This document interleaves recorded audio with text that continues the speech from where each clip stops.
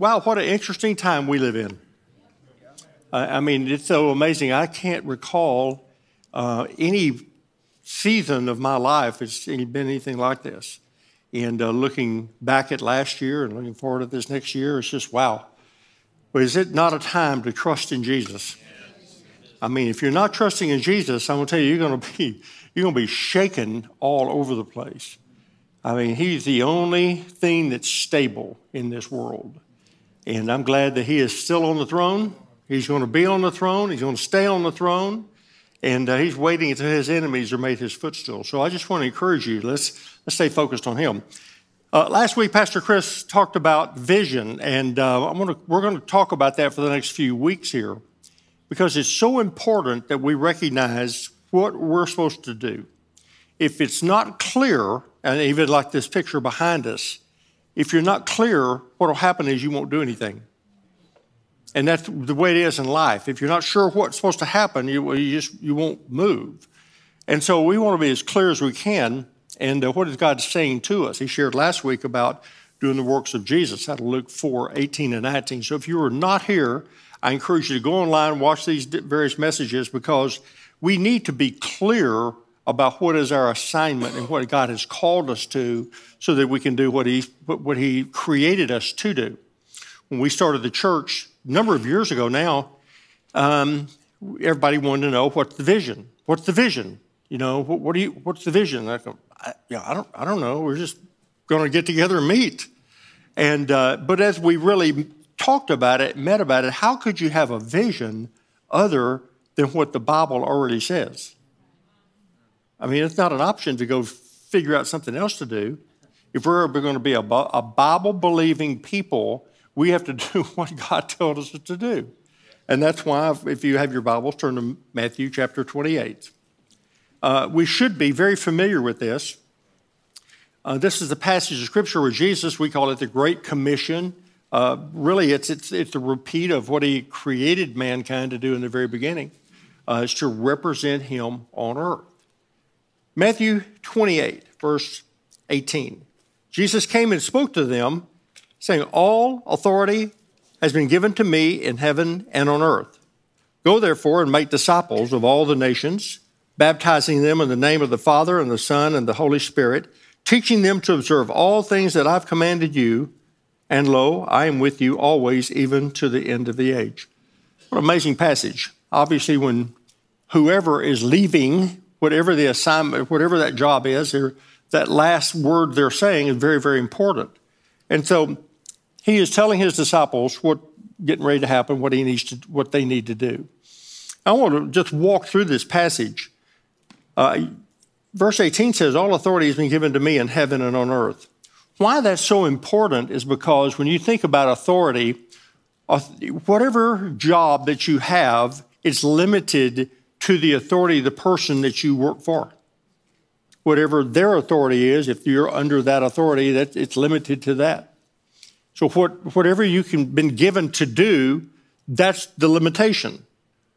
Well, there's no limit in Jesus. He has all authority. He has all authority in heaven. He has all authority on earth. He has it all. So there is no limit to his authority, and therefore he can commission us to go represent him. It's such an important issue because there is nothing that's not under his feet. If we're his body, there's nothing that's really not under our feet too. So there's nothing to hold us back to obey what God has called us to do. What's he called us to do? Go, make disciples. And that's really what he's saying here. You think about the word go. You don't have to pray about going because you've been told to go. But here's the other thing about going. The word go is an indication that you have to move. You can't just stay seated.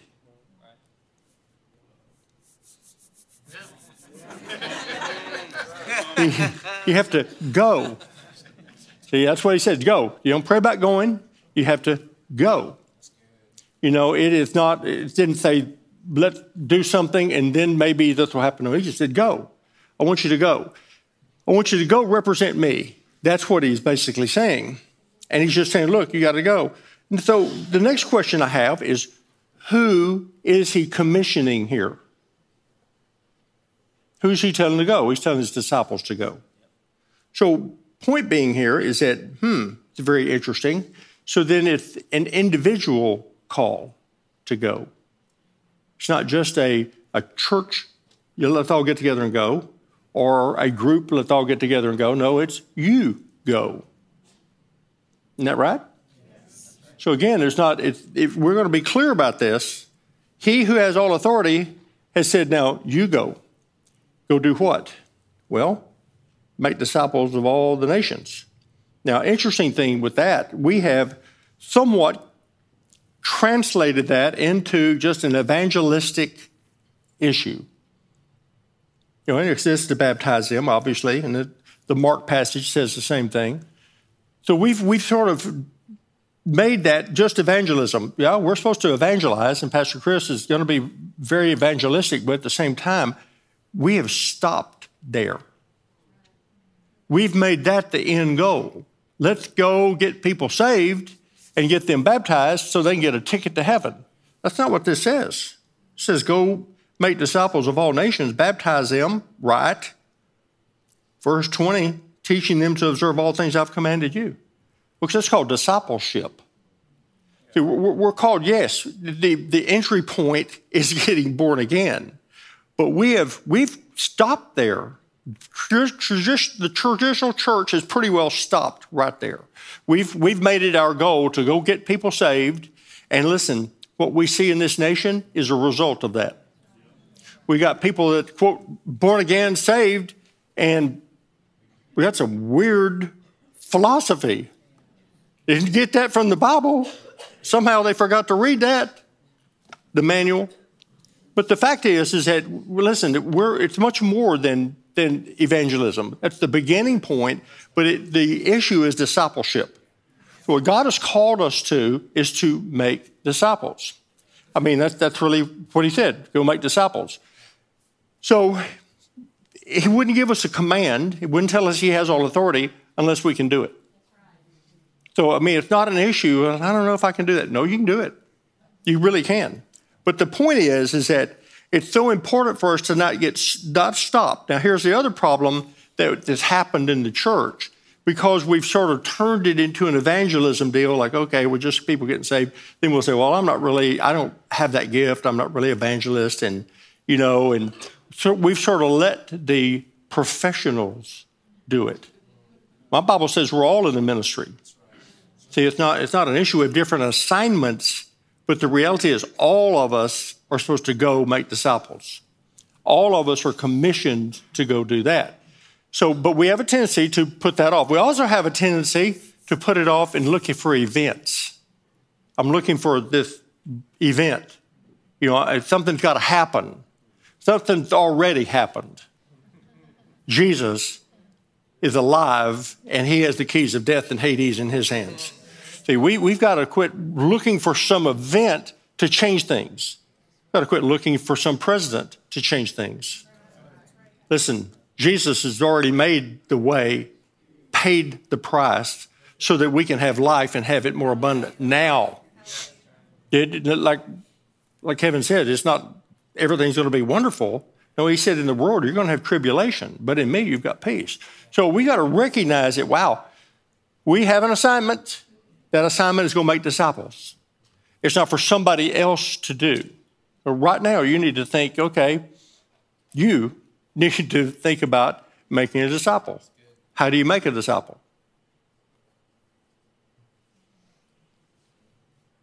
So you can't make a disciple if you're not a disciple. That's the problem. See, we've not been disciples. We've not been a disciple. I can't give away what I don't have. I mean, it's like telling me some kind of you're working on a computer or something. I don't have a clue. I can barely get the thing to turn on, much less use it. I don't have the skill set. So you could put a gun to my head and tell me to work on that computer. It just might as well shoot me, because I got no clue how to make that computer work. So when we say go make disciples, if you're not a disciple, you don't have a clue what to do. So now we found a problem. So again, if we're not disciples, you're not going to make a disciple. You've got no way of repeating something in your life that you don't have in your life. So that's really the problem. So what does a disciple look like? Well, and how do we do that? Every one of us have to take personal responsibility to be a disciple, to look like Jesus, to act like Jesus, and to do what Jesus did and is doing. Again, back to personal responsibility. No one can make you do something. The responsibility is to each and every one of us, hey, if we're going to make disciples, I got to figure out what a disciple is. If I'm not a disciple, it's going to be pretty hard to obey God's commands. True?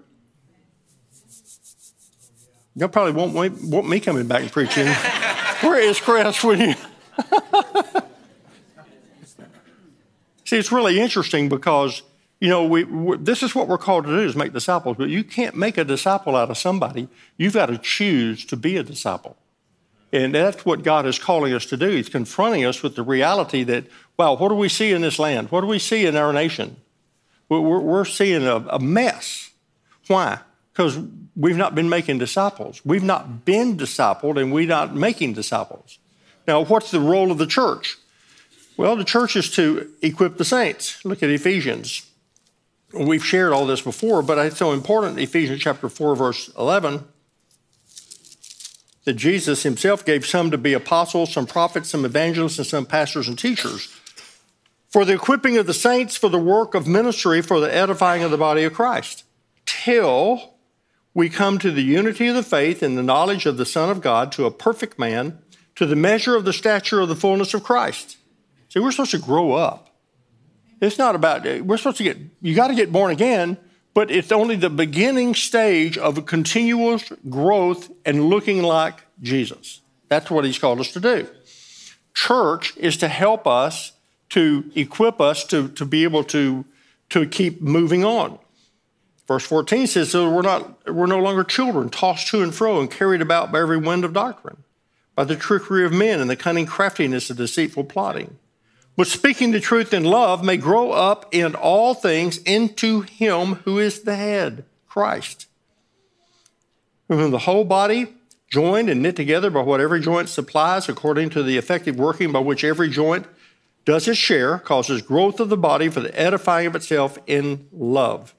That's one of those real long sentences that I used to write that they said I couldn't do in school. You remember that?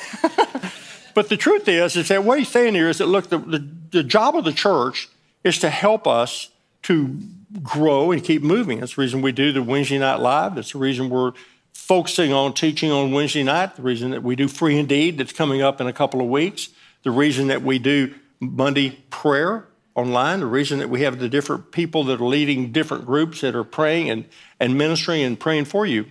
That's part of it, but it's not the whole thing. The whole thing is that you have to take responsibility for your life and for you to grow as a disciple. And I mean, no one can make you read the word. No one can make you pray. No one can make you get together with other believers, as the body says, and for us to be the body of Christ. Nobody can make you do that. And so those are all things that are important for us to do, because we need each other and we need to grow and help and to be who God's called us to be. So, shift gears here. What does a disciple look like? You ever thought about that? Again, remember the old jigsaw puzzles? I remember my mother would, set out the card table, usually at the Christmas time, and there'd be a jigsaw puzzle, but she had that box over there you could look at. And if you didn't see that box, it just looked like I tried to push those things together, to make them work. But the blue doesn't go with the other colors. You know what I'm saying? And the frame on the outside, it doesn't fit in the middle. And so you need to see a picture. You need to know, what are you looking at? Well, let me just tell you what our model is. Jesus. He wants us to look like him. The more that we look like Jesus, the better people have of seeing Jesus today. God put on flesh and dwelt among us. We beheld his glory of that of the only begotten Son. That God wanted us to see him, but he said we couldn't see him because he's spirit. It's just impossible. He put on flesh so we could see him. Jesus said, if you've seen me, you've seen the Father. So what he's saying is, I want you to put me on and I want you to act like me, and I want you to show me to the world around. The people that we live around, the people that we work with, the people that we're connected to. That's what our model is. I had a dream years ago, and in the dream I woke up and I had this 4 Ps. I thought, wow. And immediately in the dream, the Lord gave me passion, purity, power, and prayer. If you old timers remember, we've talked about that before in the past. And so what is that? And the Lord said, that's what I want the disciples to look like. As I've had passion for you enough to go to the cross and die for me, I want you to love me and to love one another the same way. In fact, Jesus says in John 13, 34 and 35, he said that a new command I give to you is that you would love one another as I've loved you. And by this love, you would so prove and demonstrate that you're my disciple. So if we're going to be a disciple, we need to have that same love. Purity. Jesus said, man does not live by bread alone, but by every word that proceeds from the mouth of God. And then in John 8:31, it says, if you abide in my word, you're my disciples indeed. And you'll know the truth, and the truth will make you free. The issue of power. He told him, don't go. After he told him to go, don't go until you're endued with power. Luke 4:18 and 19, the Spirit of the Lord is upon me, for he has anointed me. We need the power of the Spirit. And the last one is prayer. And prayer is not an event. Prayer is a lifestyle. It's a lifestyle of relating and communing with God. It's not a formal thing. It's a relational thing. And so God gave that to us years ago. Like, okay, this is what we're supposed to be.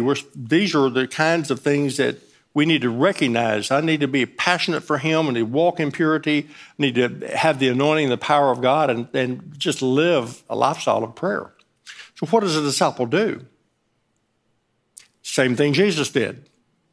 And Pastor Chris shared last week, Luke 4:18 and 19. The Spirit of the Lord is upon me, for he's anointed me to preach the good news to the poor. He sent me to heal the brokenhearted. He sent me to preach deliverance to the captives and restore sight to the blind. That's what he did. He quotes that out of Isaiah 61, and then he goes out and he does that. Read the Bible. And right after he quotes that, you go through looking at Luke 5 and 6, and that's exactly what he did. He healed the sick, he cast out demons, and that's what he did. So that's what Jesus wants us to do. Oh, and he made disciples. He gave himself away to 12 people, one of which would betray him. He knew that, but he still gave himself away. He preached to the multitude. He fed the multitude. He knew of 70 well enough to send them out. But at the same time, he did send them out, and he sent them out, and he said, everyone that he sent out, remember what he told them to do? Do the same thing I've done. Preach the gospel, heal the sick, raise the dead, cleanse the lepers. That's what he told them to do. Everyone, every disciple. You know something? I just don't think he's changed his mind.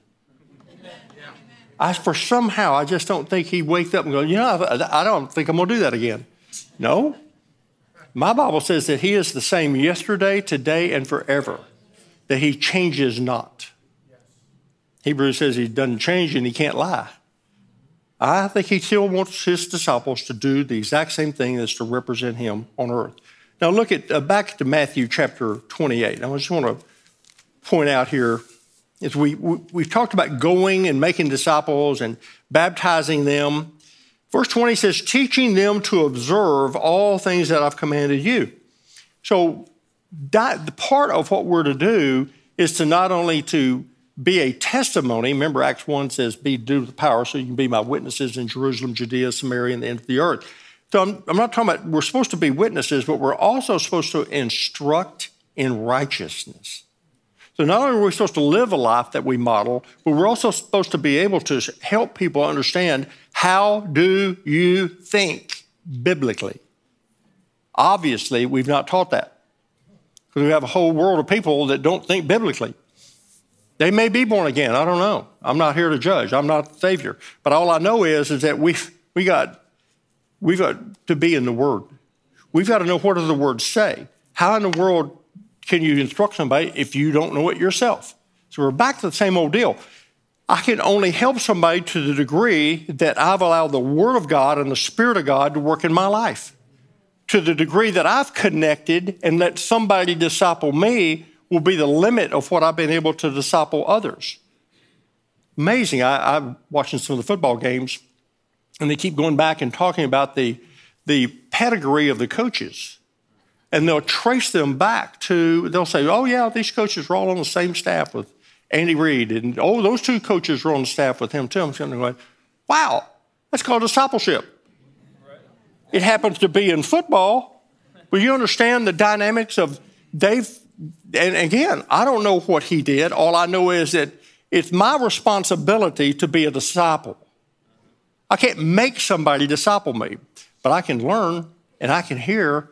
And whatever they did or whatever he did, they received from him because they're all in the playoffs. Isn't that interesting? So whatever they learn something. And so that's why I'm saying we've got to learn. We've got to understand. We've got to teach. We're not, again, it's not about just getting people saved. It is getting people saved and then teaching them and instructing them. And you know what the best way to do that is? Model it. That's what Jesus did.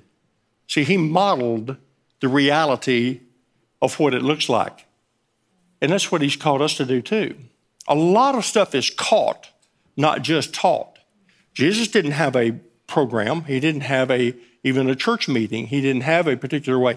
He lived the word. Of course, he is the word. So he lived it. But I mean, that's what he wants us to do. He wants us to live the word in such a way that the word becomes flesh and dwells in us, that the word then to people around us begin to see that word and go, oh, that's what that looks like. The reason I don't do this is not because I'm so wonderful. It's because the word says don't do that.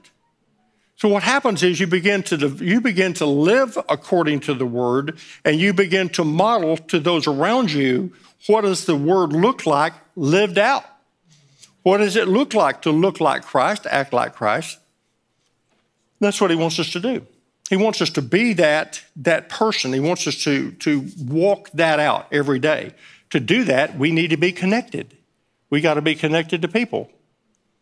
I can't live in isolation because I can really think I'm holy in that way. You know what I'm saying? Man, I can really think I'm wonderful if I'm just out there by myself. I need to be connected to people that are willing to give and take and pour into each other's life. Now, the last part of this is really amazing. It says, lo, I'm with you always, even to the end of the age. I mean, wow, what a promise. He promised them, he said, I'm not going to leave you, but I'm going to come to you. And how did he do that? By the Spirit. And so he who has all authority has commissioned us to go. And he says, oh, and by the way, I'm going to be with you even to the end of the age. Isn't that amazing? So, I mean, we've got the promise. We've got the commissioning. We've got what to do. We got the model of how to do it. And he says, hey, by the way, I'm just going to be with you too. So we've got everything that we possibly need to be a disciple, to make disciples, to do what he's called us to do. Amen? Amen. Okay, now I want to share just a few minutes again, you can chalk this up as to what I believe is going on today in this world. And we're facing interesting times. If you have your Bibles, if you turn to, and I'll have these on the screen. This is Daniel chapter 2. I just want to make a point to make sure we're very clear with what's going on. We're supposed to make disciples, but at the same time, we need to hear and make sure we understand that King is on the throne. This is a dream that Daniel interprets for Nebuchadnezzar. I'm just going to read a couple of verses, verse 34. He watched while a stone was cut out without hands. It struck the image of the feet of iron and clay and broke them in pieces. Then the iron, the clay, the bronze, the silver, the gold were crushed together, became like chaff from the summer threshing floors. Wind carried them away so that no trace of them was found. And the stone that struck the images became the great mountain and filled the whole earth. Verse 44, the days of these kings, the God of heaven will set up a kingdom which shall never be destroyed. And the kingdom shall not be left to other people. It shall break in pieces and consume all these kingdoms, and it will stand forever. Folks, that kingdom is Jesus's domain. He brought his kingdom, preached his kingdom, demonstrated his kingdom, and he is the king of his kingdom. Now, why that's so important is you always got to stay focused on, folks, we win.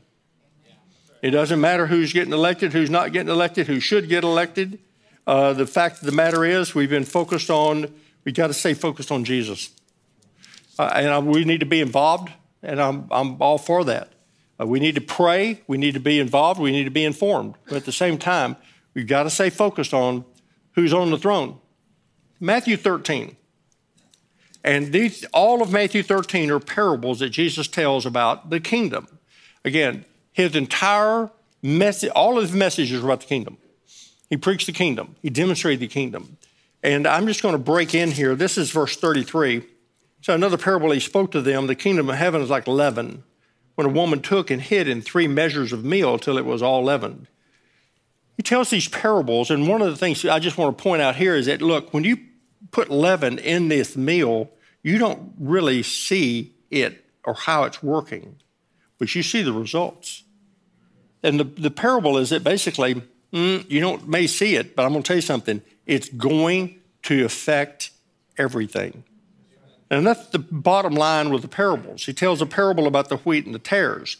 And you can read it yourself, which I encourage you to read all of this in chapter 13, verse 24 through 30. But I'm going to read beginning in verse 37. And why I'm going to is because I love this. When Jesus tells a parable, he uses different symbolisms and topologies to explain things. And what happens is it's easy, sometimes, I'm sure we've all done this to some degree, we sort of interpret it the way we want it to be. You know, it sort of this fits the way it should be. Well, in this particular parable, in the wheat and tares, Jesus interprets it himself. So I don't have to try to figure out what he's saying. He tells us. Verse 37. He answered and said to them, he who sows the good seed is the Son of Man. The field is the world. The good seeds are the sons of the kingdom, but the tares are the sons of the wicked one. The enemy who sowed them is the devil. The harvest is at the end of the age, and the reapers are the angels. Getting all this? I mean, he's explained it very clearly. He's not leaving it up. He said, okay, those mean this, and this is that. Therefore, the tares are gathered, as the tares are gathered, burned in fire, so it will be at the end of this age. The Son of Man will send out his angels, and they will gather out of his kingdom all things that offend, and those who practice lawlessness. Cast them into the furnace of fire. There will be wailing and gnashing of teeth. Then the righteous will shine forth as the sun in the kingdom of their Father. He who has ears to hear, let him hear. Well, be sure you're in the right group.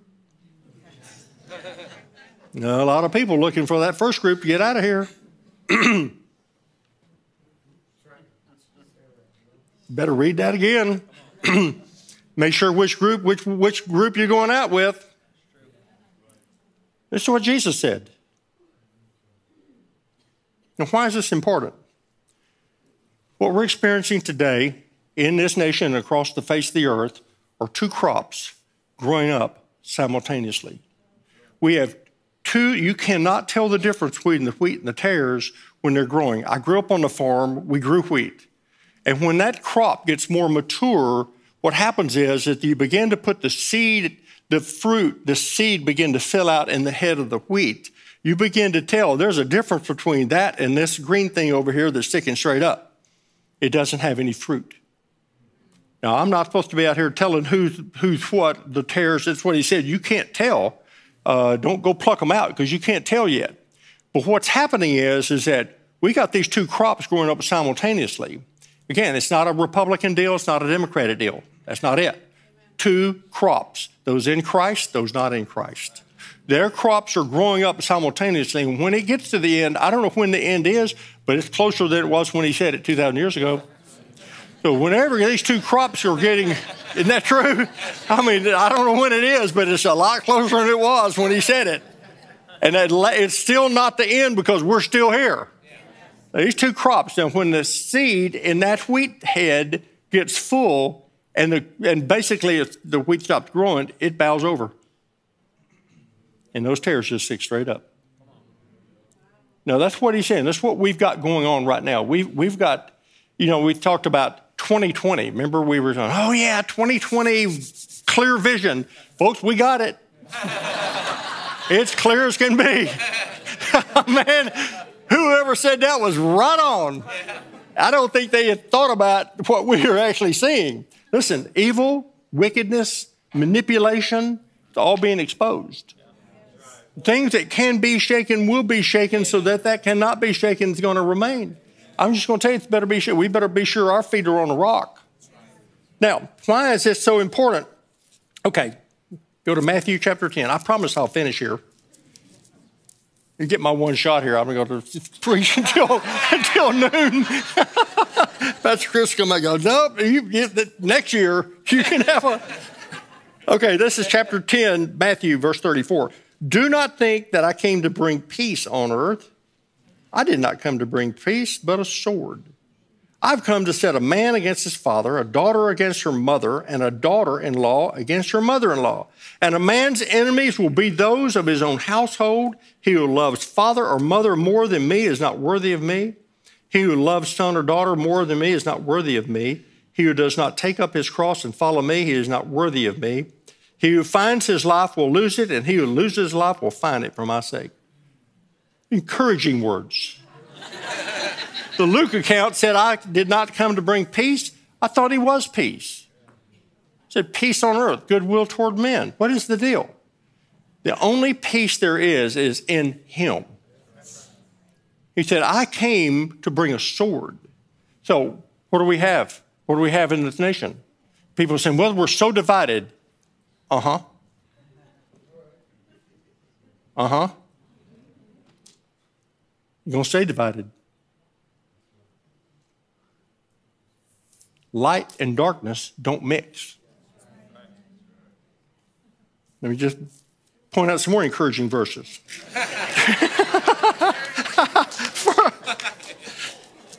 It may be a long time before I share again, so I'm just going to get them all in right now. 1 Peter chapter 2. This will, we need to hear truth. Not that we don't hear truth every Sunday, but I just say, I'll get a chance to talk about the nation of where we are. 1 Peter chapter 2, verse 6. I'm just going to break in here. Therefore, it's contained in Scripture, behold, I lay in Zion a chief cornerstone, elect, precious. He who believes on me will by no means be put to shame. Therefore, to you who believe, he is precious. But to those who are disobedient, the stone which the builders rejected has become the chief cornerstone and a stone of stumbling and a rock of offense. They stumble being disobedient to the word to which they were appointed. Again, we're not trying to take it out of context, but the point is that Jesus is the rock of offense. The issue is Jesus. The issue is not Muhammad, it's not Buddha, it's not whoever else you want to think of. The issue is Jesus. Everybody is going to be confronted with the reality of who is Jesus to you. When he said that to his disciples, who do men say that I am? They say, well, they say this and that, but who do you say that I am? Well, I'll tell you, that's the issue. Who do you say that Jesus is? Now,